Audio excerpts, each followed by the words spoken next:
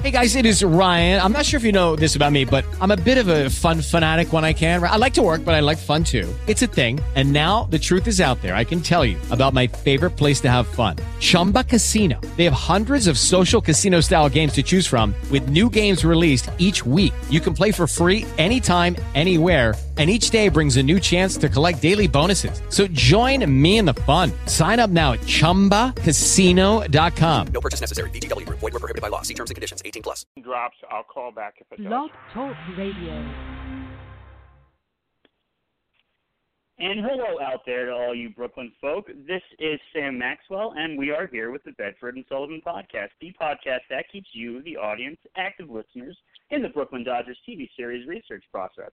And I am so thankful that we could come together on this one with author Noel Hynd.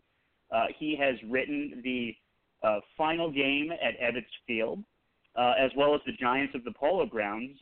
He has also written numerous books, generally of the action, espionage, and suspense genre, including Flowers from Berlin, Truman Spy, Murder in Miami, Hostage in Havana, Conspiracy in Kiev, Midnight in Madrid, Countdown in Cairo, and The Enemy Within.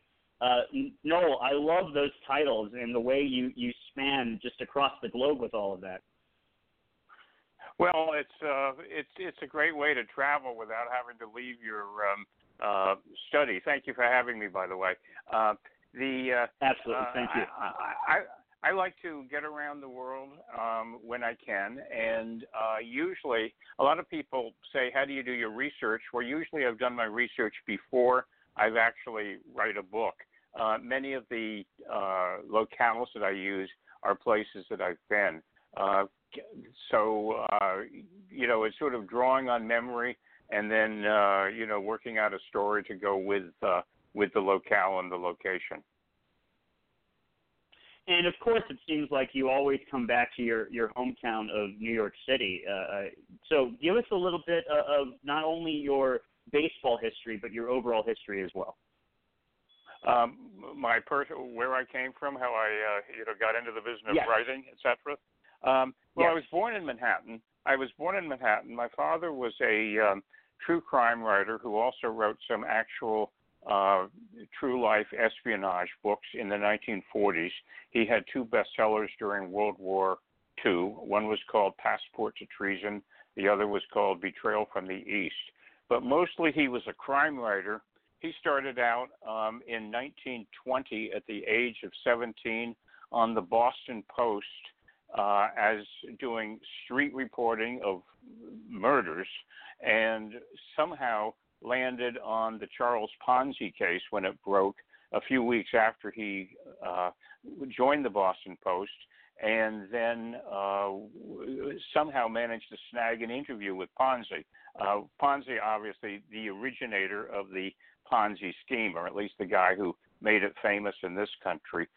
Later on, he covered the Lindbergh case, the great desperados, bandits of the 1930s, Dillinger, Al Karpus, Babyface Nelson, Bonnie and Clyde, and then was a pretty well-known crime contributor to national magazines through the 40s and 50s. And then in the 1960s, I started to pick up on some of the assignments that he did not want anymore because he was had been doing it for 50 years and was feeling his age a little bit. So that's how I got into writing, and I was based in New York at the time.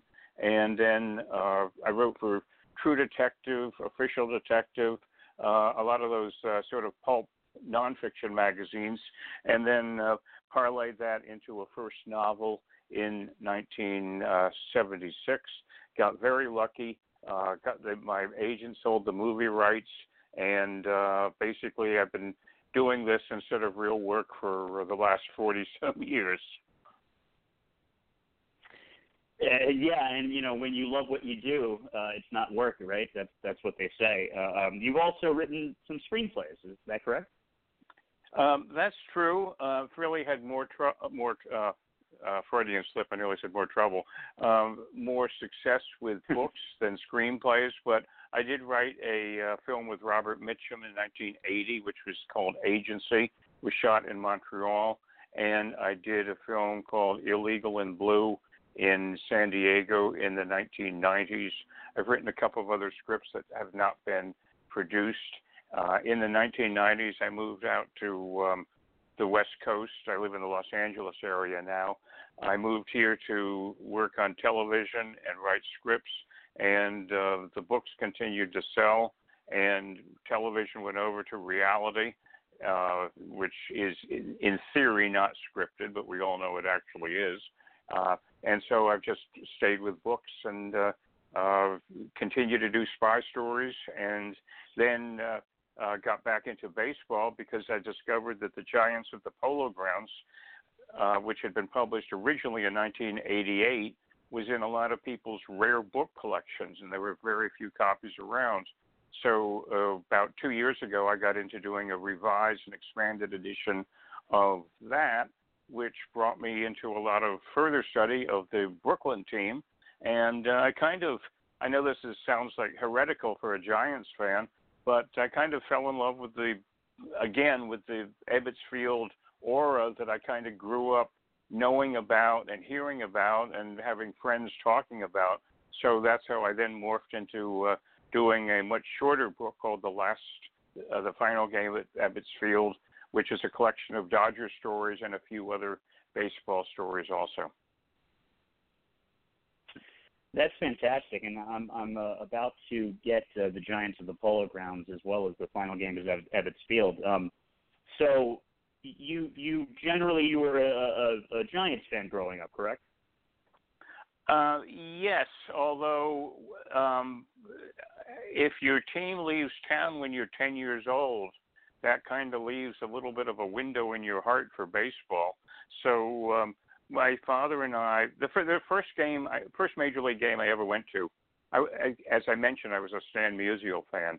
So my father took me in 1956 and 1957 to the Polo Grounds when the Cardinals came into town. So for a while, I was a Cardinal fan after the Giants left town, and eventually I crossed over and became a Mets fan, which was kind of tricky to do in the 60s. And then over the years have found that a little bit of a difficult thing to sustain, and I've warmed up on the Yankees over the years and really follow the Yankees more than any other team right now. I know your podcast is mostly Brooklyn, so people are probably throwing stuff at the computer screen right now, hearing the word Yankees. But come on, it's all New York baseball, and it's all fascinating. I'm really a New York baseball fan. That's what it really comes down to. So go ahead. Next question.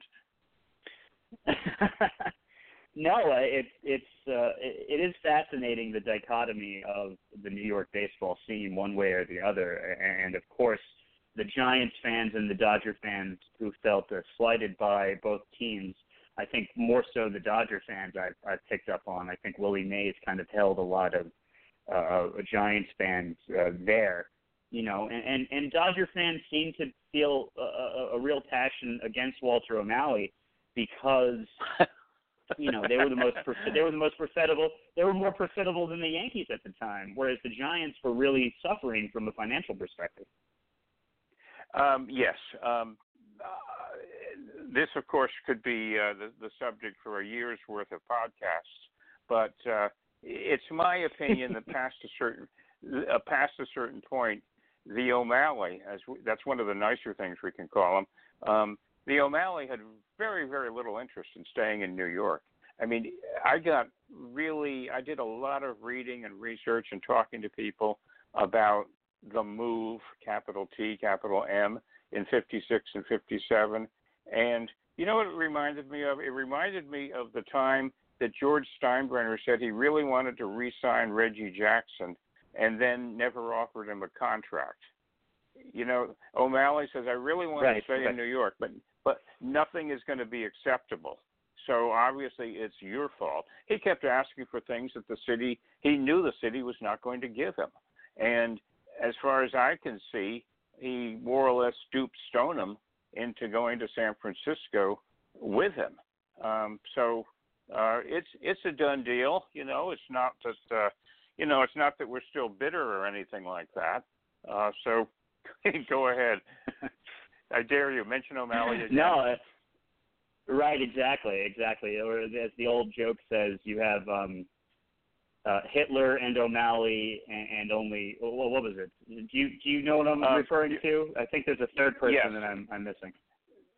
No, you're in an elevator with Hitler, O'Malley, and Stalin. There's variations on it. Right. Hitler, O'Malley, and Stalin, and you only have two bullets. What do? You shoot O'Malley twice. There you go.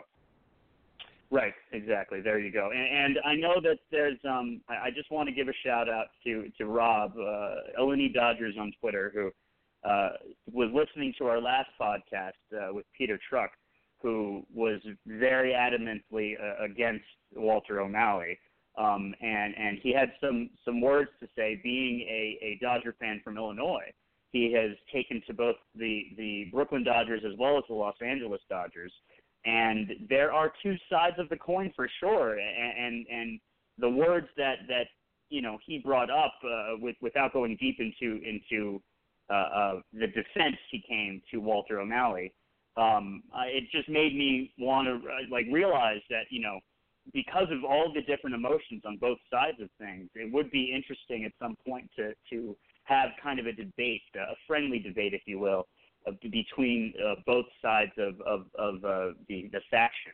And what I have seen is that a lot of the players had a lot of great things to say about Walter O'Malley, especially Carl Erskine, who was really touched by the way that Walter treated him and his family, especially one particular story about opening day and taking his son Jimmy around, who is special needs, taking his son Jimmy around the ballpark and missing first pitch because of this.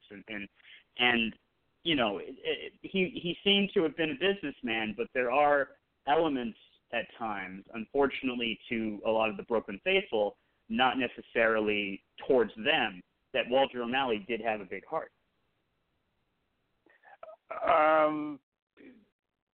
Yeah, I'll go along with that. That's really a separate issue with moving a team that is holding together a community that I think at the time would have been like the fifth largest city in the United States. He may have had a big heart when it suited him and when he felt like opening his heart to people. And I'm not for a moment saying he was an evil man, but he made business decisions which were wonderful for some people, like the entire community of California. They were wonderful for him, which I have to think was his predominant reason for doing them. And they were nearly catastrophic for the borough of Brooklyn and for people who had grown up with the team, and for that matter, many people who worked for the team. There was almost a systematic purge, if you want to look back at it, of people who were too closely identified with the Brooklyn Dodgers. Gladys Gooding did not move with the team. Happy Felton did not move with the team. Emmett Kelly did not move with the team. The announcer, Tex Rickards, did not move with the team. Anything that sort of smacked of Brooklyn was just a little too down and gritty to move to Los Angeles, and so all of that was left behind. That was his decision. Jackie Robinson, sorry, I didn't mean to keep rambling, but no. Jackie Robinson felt, according to many of the things that he said and later wrote, that once Branch Rickey left the team, he kind of felt that he was on the outs with the team. And, of course, Robinson, what did they do to him after all those years? They tried to trade him to the Giants at the end of the 56 season, and he wouldn't go. He went over and became a coffee guy at Chocolate Nuts instead. So there you go. I mean, O'Malley, like George Steinbrenner and like a lot of owners, it's a two-way street. Anything you want to say about them is probably at least partially true. It's a great point, and Mets fans, talking about the legacy of the Dodgers and the Giants, Mets fans can certainly attest to not being thrilled with ownership. There seems to be a major dysfunction in New York City, because even the most successful teams, the Rangers, the Giants, and the Yankees, even they seem to have their own set of dysfunction.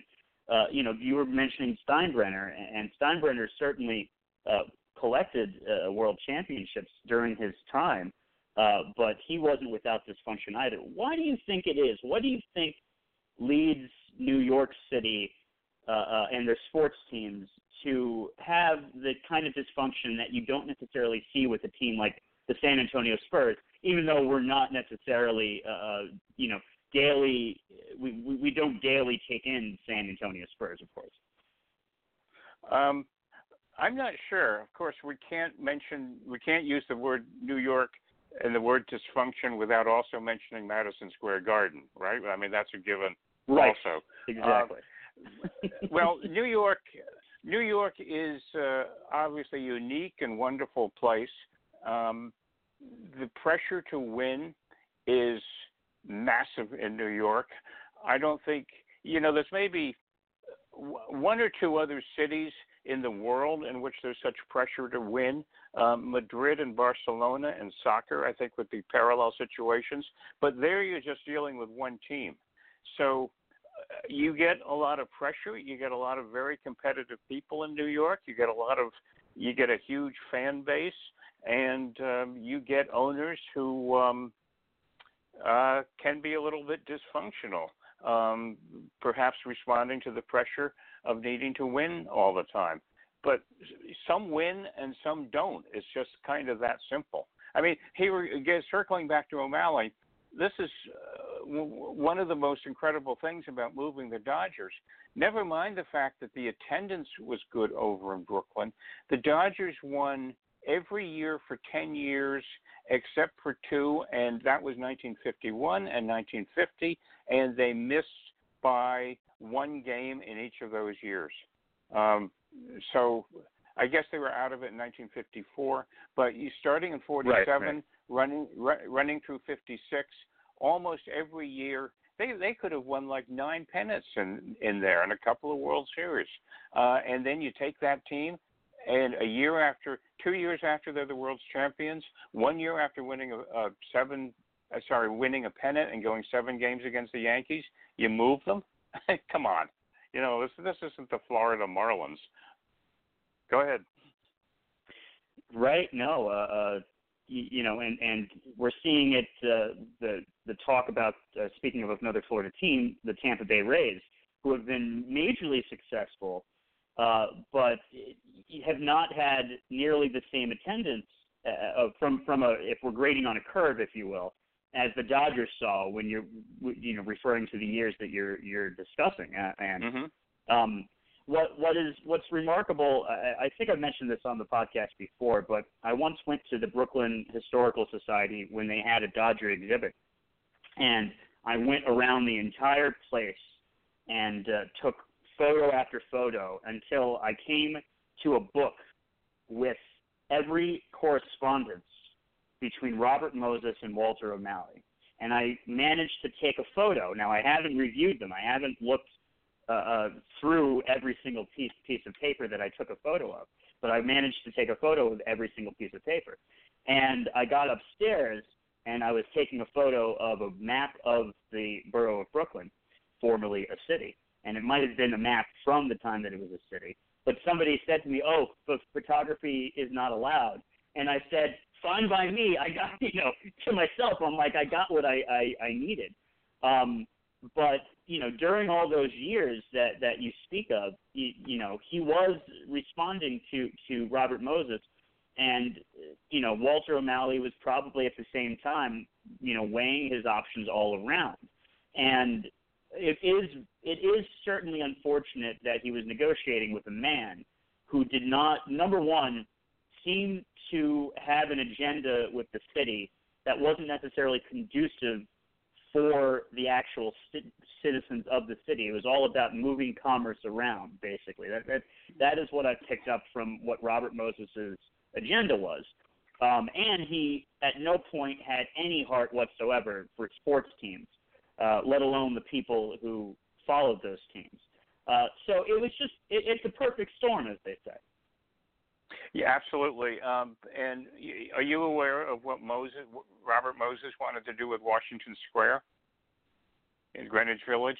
He wanted to put an expressway through the middle of Washington Square so people could drive in and out of the city faster. I think that. Sorry, go ahead. Oh well, yeah. I was just going to say that was Moses's approach to the city, getting in and out to the suburbs.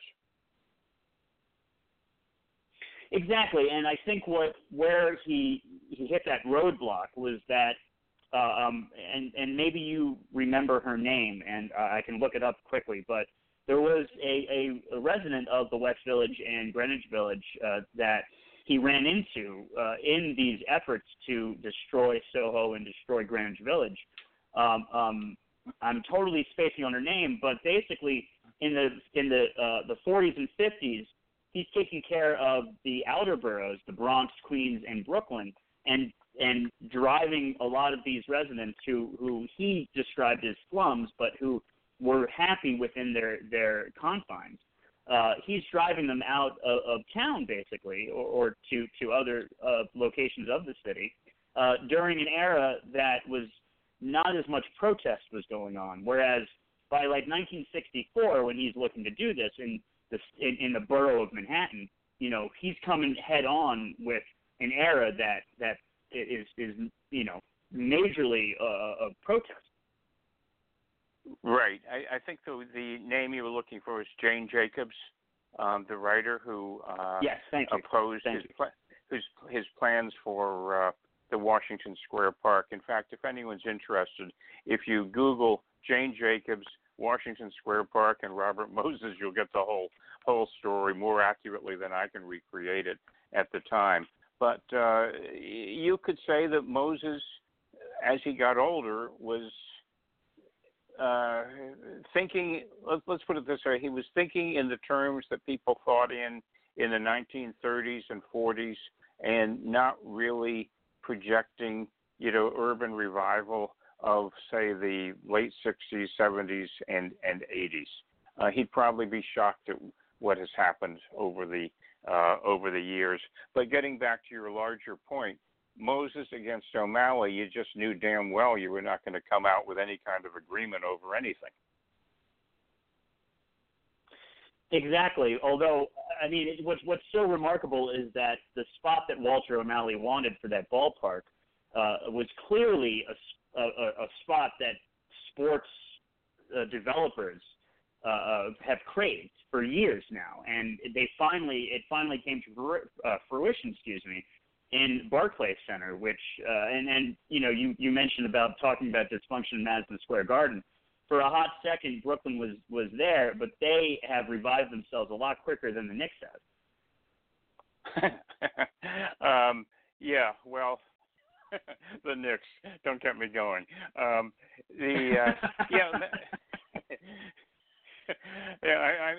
still living in the Dave DeBusschere, Jerry Lucas era of the Knicks, Walt Frazier, and all of that. It's been all downhill since then.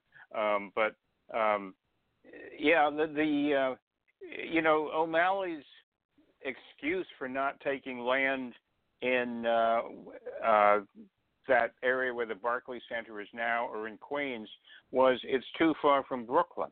Brooklyn fans won't, come to Dodger games over there. And then he takes the team 3,000 miles away. I mean, how disingenuous is that? Right, exactly. Rather disingenuous. So in writing about the last game of Ebbets Field, what are some of the things within your research of Dodger history did you really appreciate or were surprised by? Not an awful lot surprised me, because I can, again, I was born in the late 1940s, so I can remember games from Ebbets Field on television. I can remember a lot of people going to games. I think what the prevailing feeling that I had in kind of recreating the last game, which of course was the culmination of the last season, was the incredible intimacy of that park and the team and the borough. The way players lived close by, the way the fans were right on top of a game. I mean, almost literally.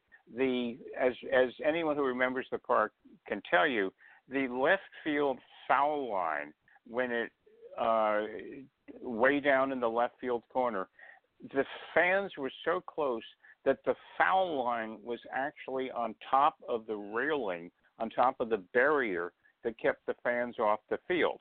So, this was the genesis of the famous request from the announcer Tex Rickards when he would say, "Would fans down on the left field line please remove their clothing?" Because people would drape their clothing on hot days over the foul line, and if a ball hit on the clothing, it was a ground rule double, because if somebody had interfered with play, as opposed to a ball that could conceivably carry them back onto the field and be playable, presumably by Sandy Amorose or Wally Moon or whoever the left fielder would have been for an opposing team. So, I mean, that's how close to the game people were. I remember seeing Carl Erskine on television one time saying, the fans had to love you considering some of the things they would say to you. Well, yeah, they were barking at the players, sometimes from 20 feet away. So it's hard to conceptualize today just how intimate that ballpark was. It was narrow aisles, narrow seats. There were all sorts of stunts the fans would play on each other. For example, if there were a couple of tourists in a row watching a game and they ordered hot dogs, people would take a bite out of the hot dog as they passed it down the row to get to them. And there was somebody else who insisted that on hot days, the hot dog vendors would actually sweat into the baskets they were carrying, which had hot water, with the hot dogs theoretically continuing to cook, but nothing was really keeping the water hot. So it was really an incredible in-your-face type of place. The Polo Grounds, not as much, and Yankee Stadium, certainly not as much in the box seats or in the reserve seats. In the bleachers, yes. But, bleachers, they were like, 500 feet away from home plate in some cases in Yankee Stadium. So, it was kind of a different world out there. Yeah, it's just such a fascinating place. Obviously, it was built within a city block, and the outfield seats weren't added until the crazy enough in the middle of the Depression.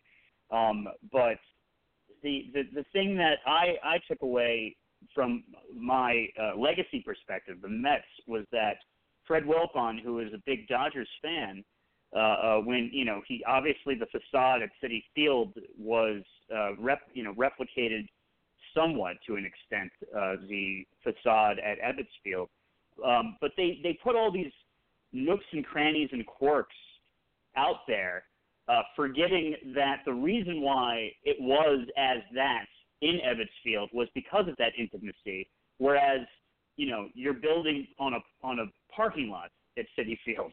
And I think that's one of the follies that they had with trying to recreate all of that. Yeah, it's just kind of it's sort of like a genuine facsimile. You know what I mean? The old parks had those quirks because that's what people had to work with at the time, and some of the quirks in many of the new parks are just so self-conscious that I don't really think they work. But of course, that is probably a reaction to all the cookie-cutter stadiums that you had in the 70s. Like Philadelphia, Cincinnati, Pittsburgh, St. Louis. They were all the same. I saw some player who played in that era the other day, saying, sometimes I'd forget what city we were in because you just didn't have. You stood at home plate, and it was the same thing in every stadium. An interesting quote that I came across from, I think it was Duke Snider.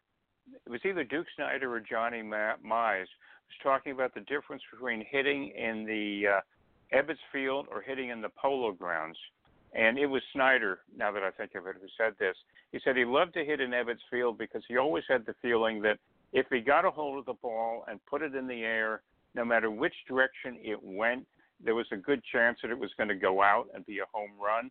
But in the Polo Grounds, and probably in Yankee Stadium for Snider also, center field was so far away that it became almost intimidating because even if you bashed the thing 440 feet, either Mantle or Mays was probably going to catch it. So, just the difference from the player's perspective. One of the things, if I can continue. Please.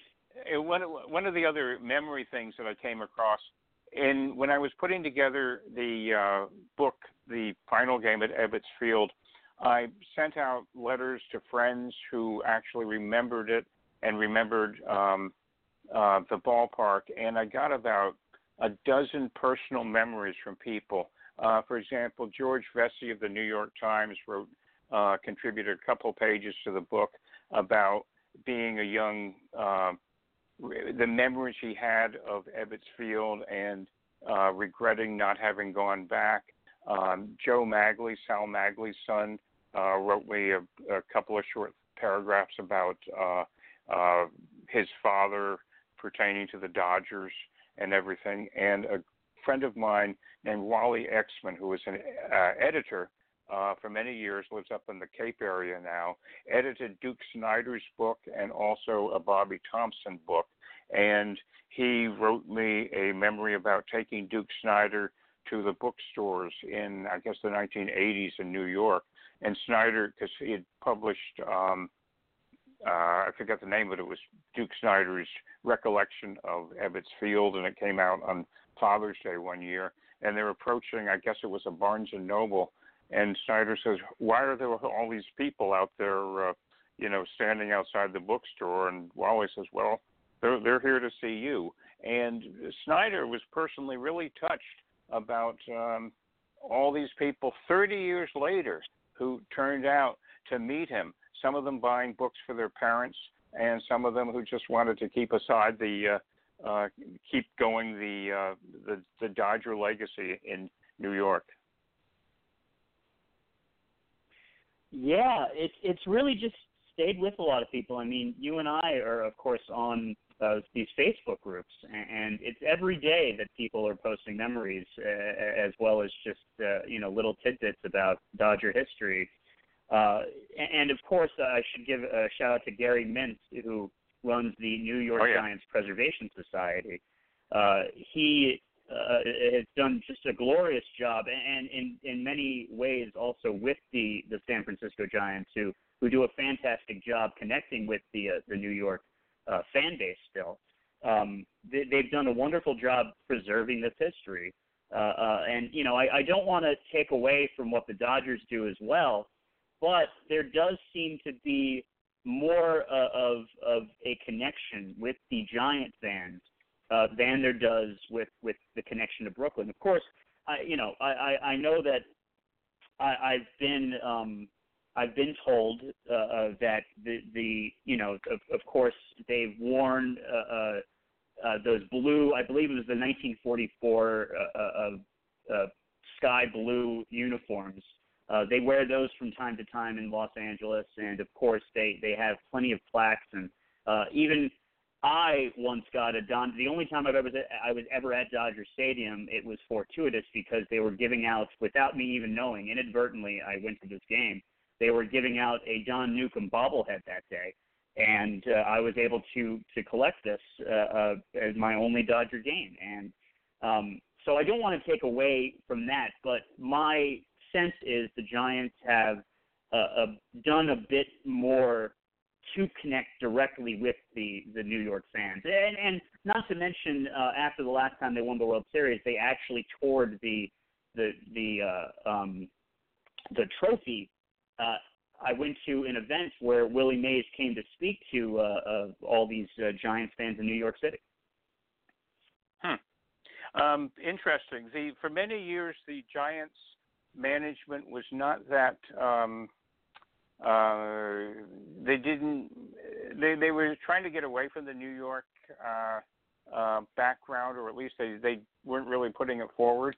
But recently, they have become more conscious of it, and in fact, they invited me up to speak a little bit at the Dugout Club, which is their club for season's ticket holders earlier in the year. So I brought along several cases, not of beer, but of my book, The Giants of the Polo Grounds, and we had a really nice book signing, and it was fun to go to the new park. I had never been there before. In fact, I went over Candlestick. I never got to Candlestick the entire time that it was in business.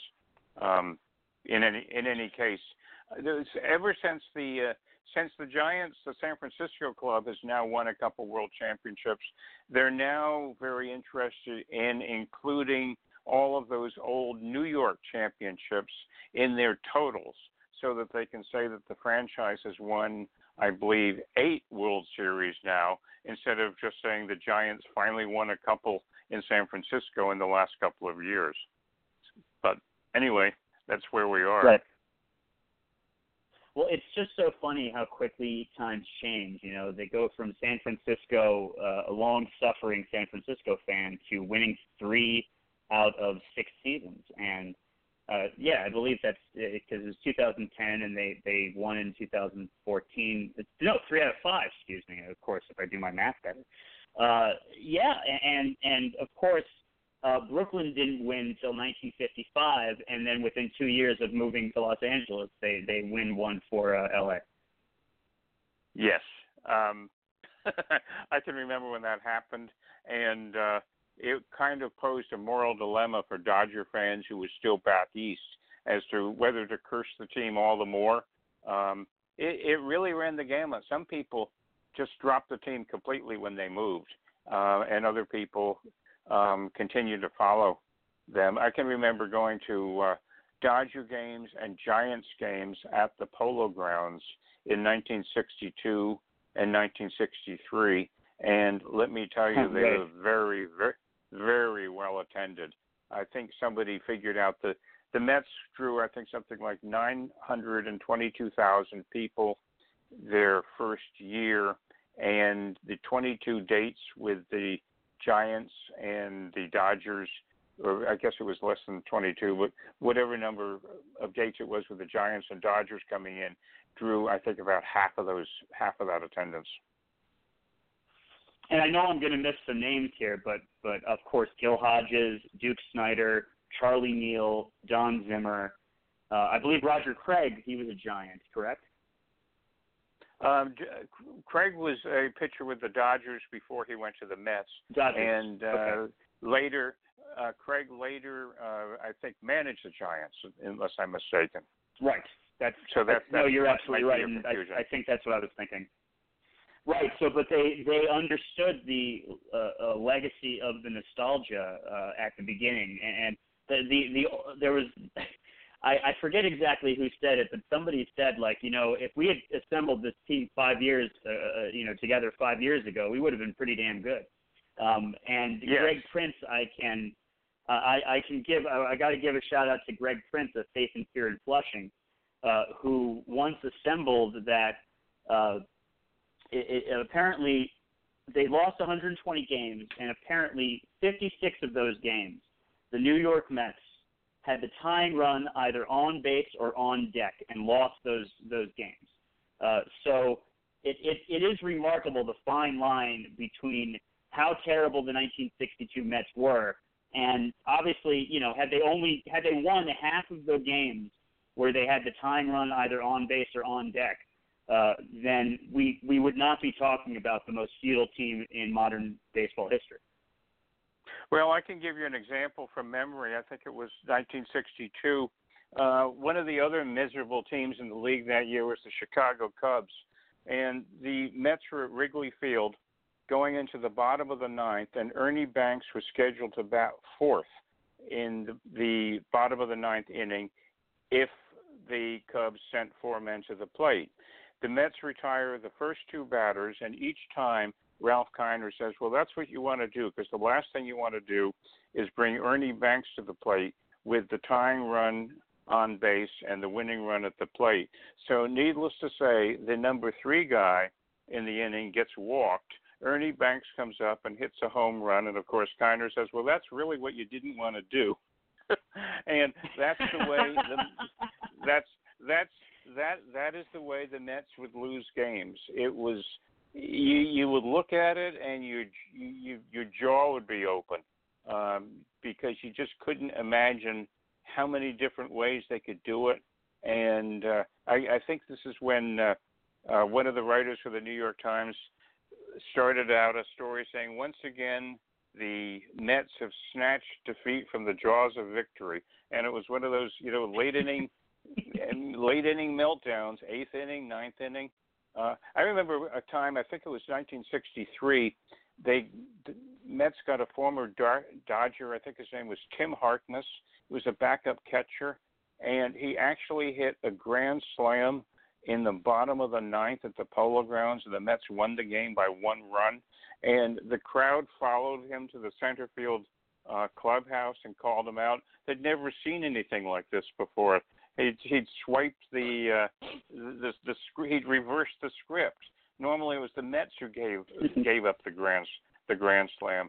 I remember a time when they had a center fielder named Rod Keneal, and I think it was a guy named Fred Whitfield of the Cardinals hits him a fly ball with the bases loaded, and it had been raining, and the Keneal slips, and the ball goes over his head, and it's an inside-the-park grand slam hit by one of the slowest guys in the league because it rolled all the way to the clubhouse wall. So you'd look at the person next to you and say, did I see that right? Yeah, you did. And to bring it back around, it just reminds you of the Daffinus boys' age, to bring it all the way back to the Dodgers. Noel, we're running out of time, but I just wanted to say I so greatly appreciate you coming on. And before I let you go, we both love to give shameless plugs in the last word. So go ahead with your shameless plug, whatever you want the audience to know.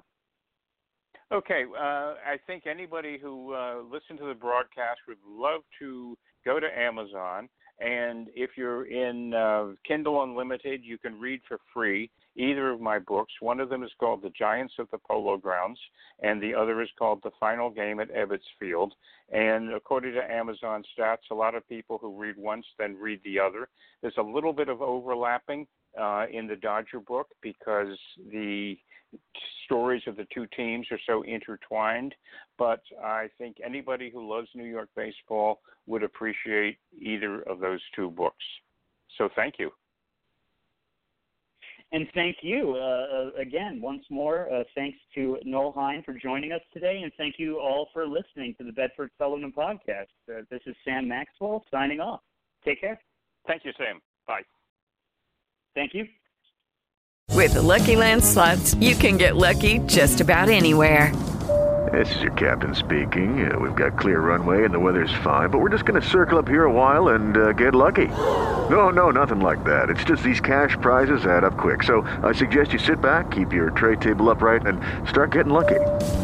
Play for free at LuckyLandSlots.com. Are you feeling lucky? No purchase necessary. Void where prohibited by law. 18+ terms and conditions apply. See website for details.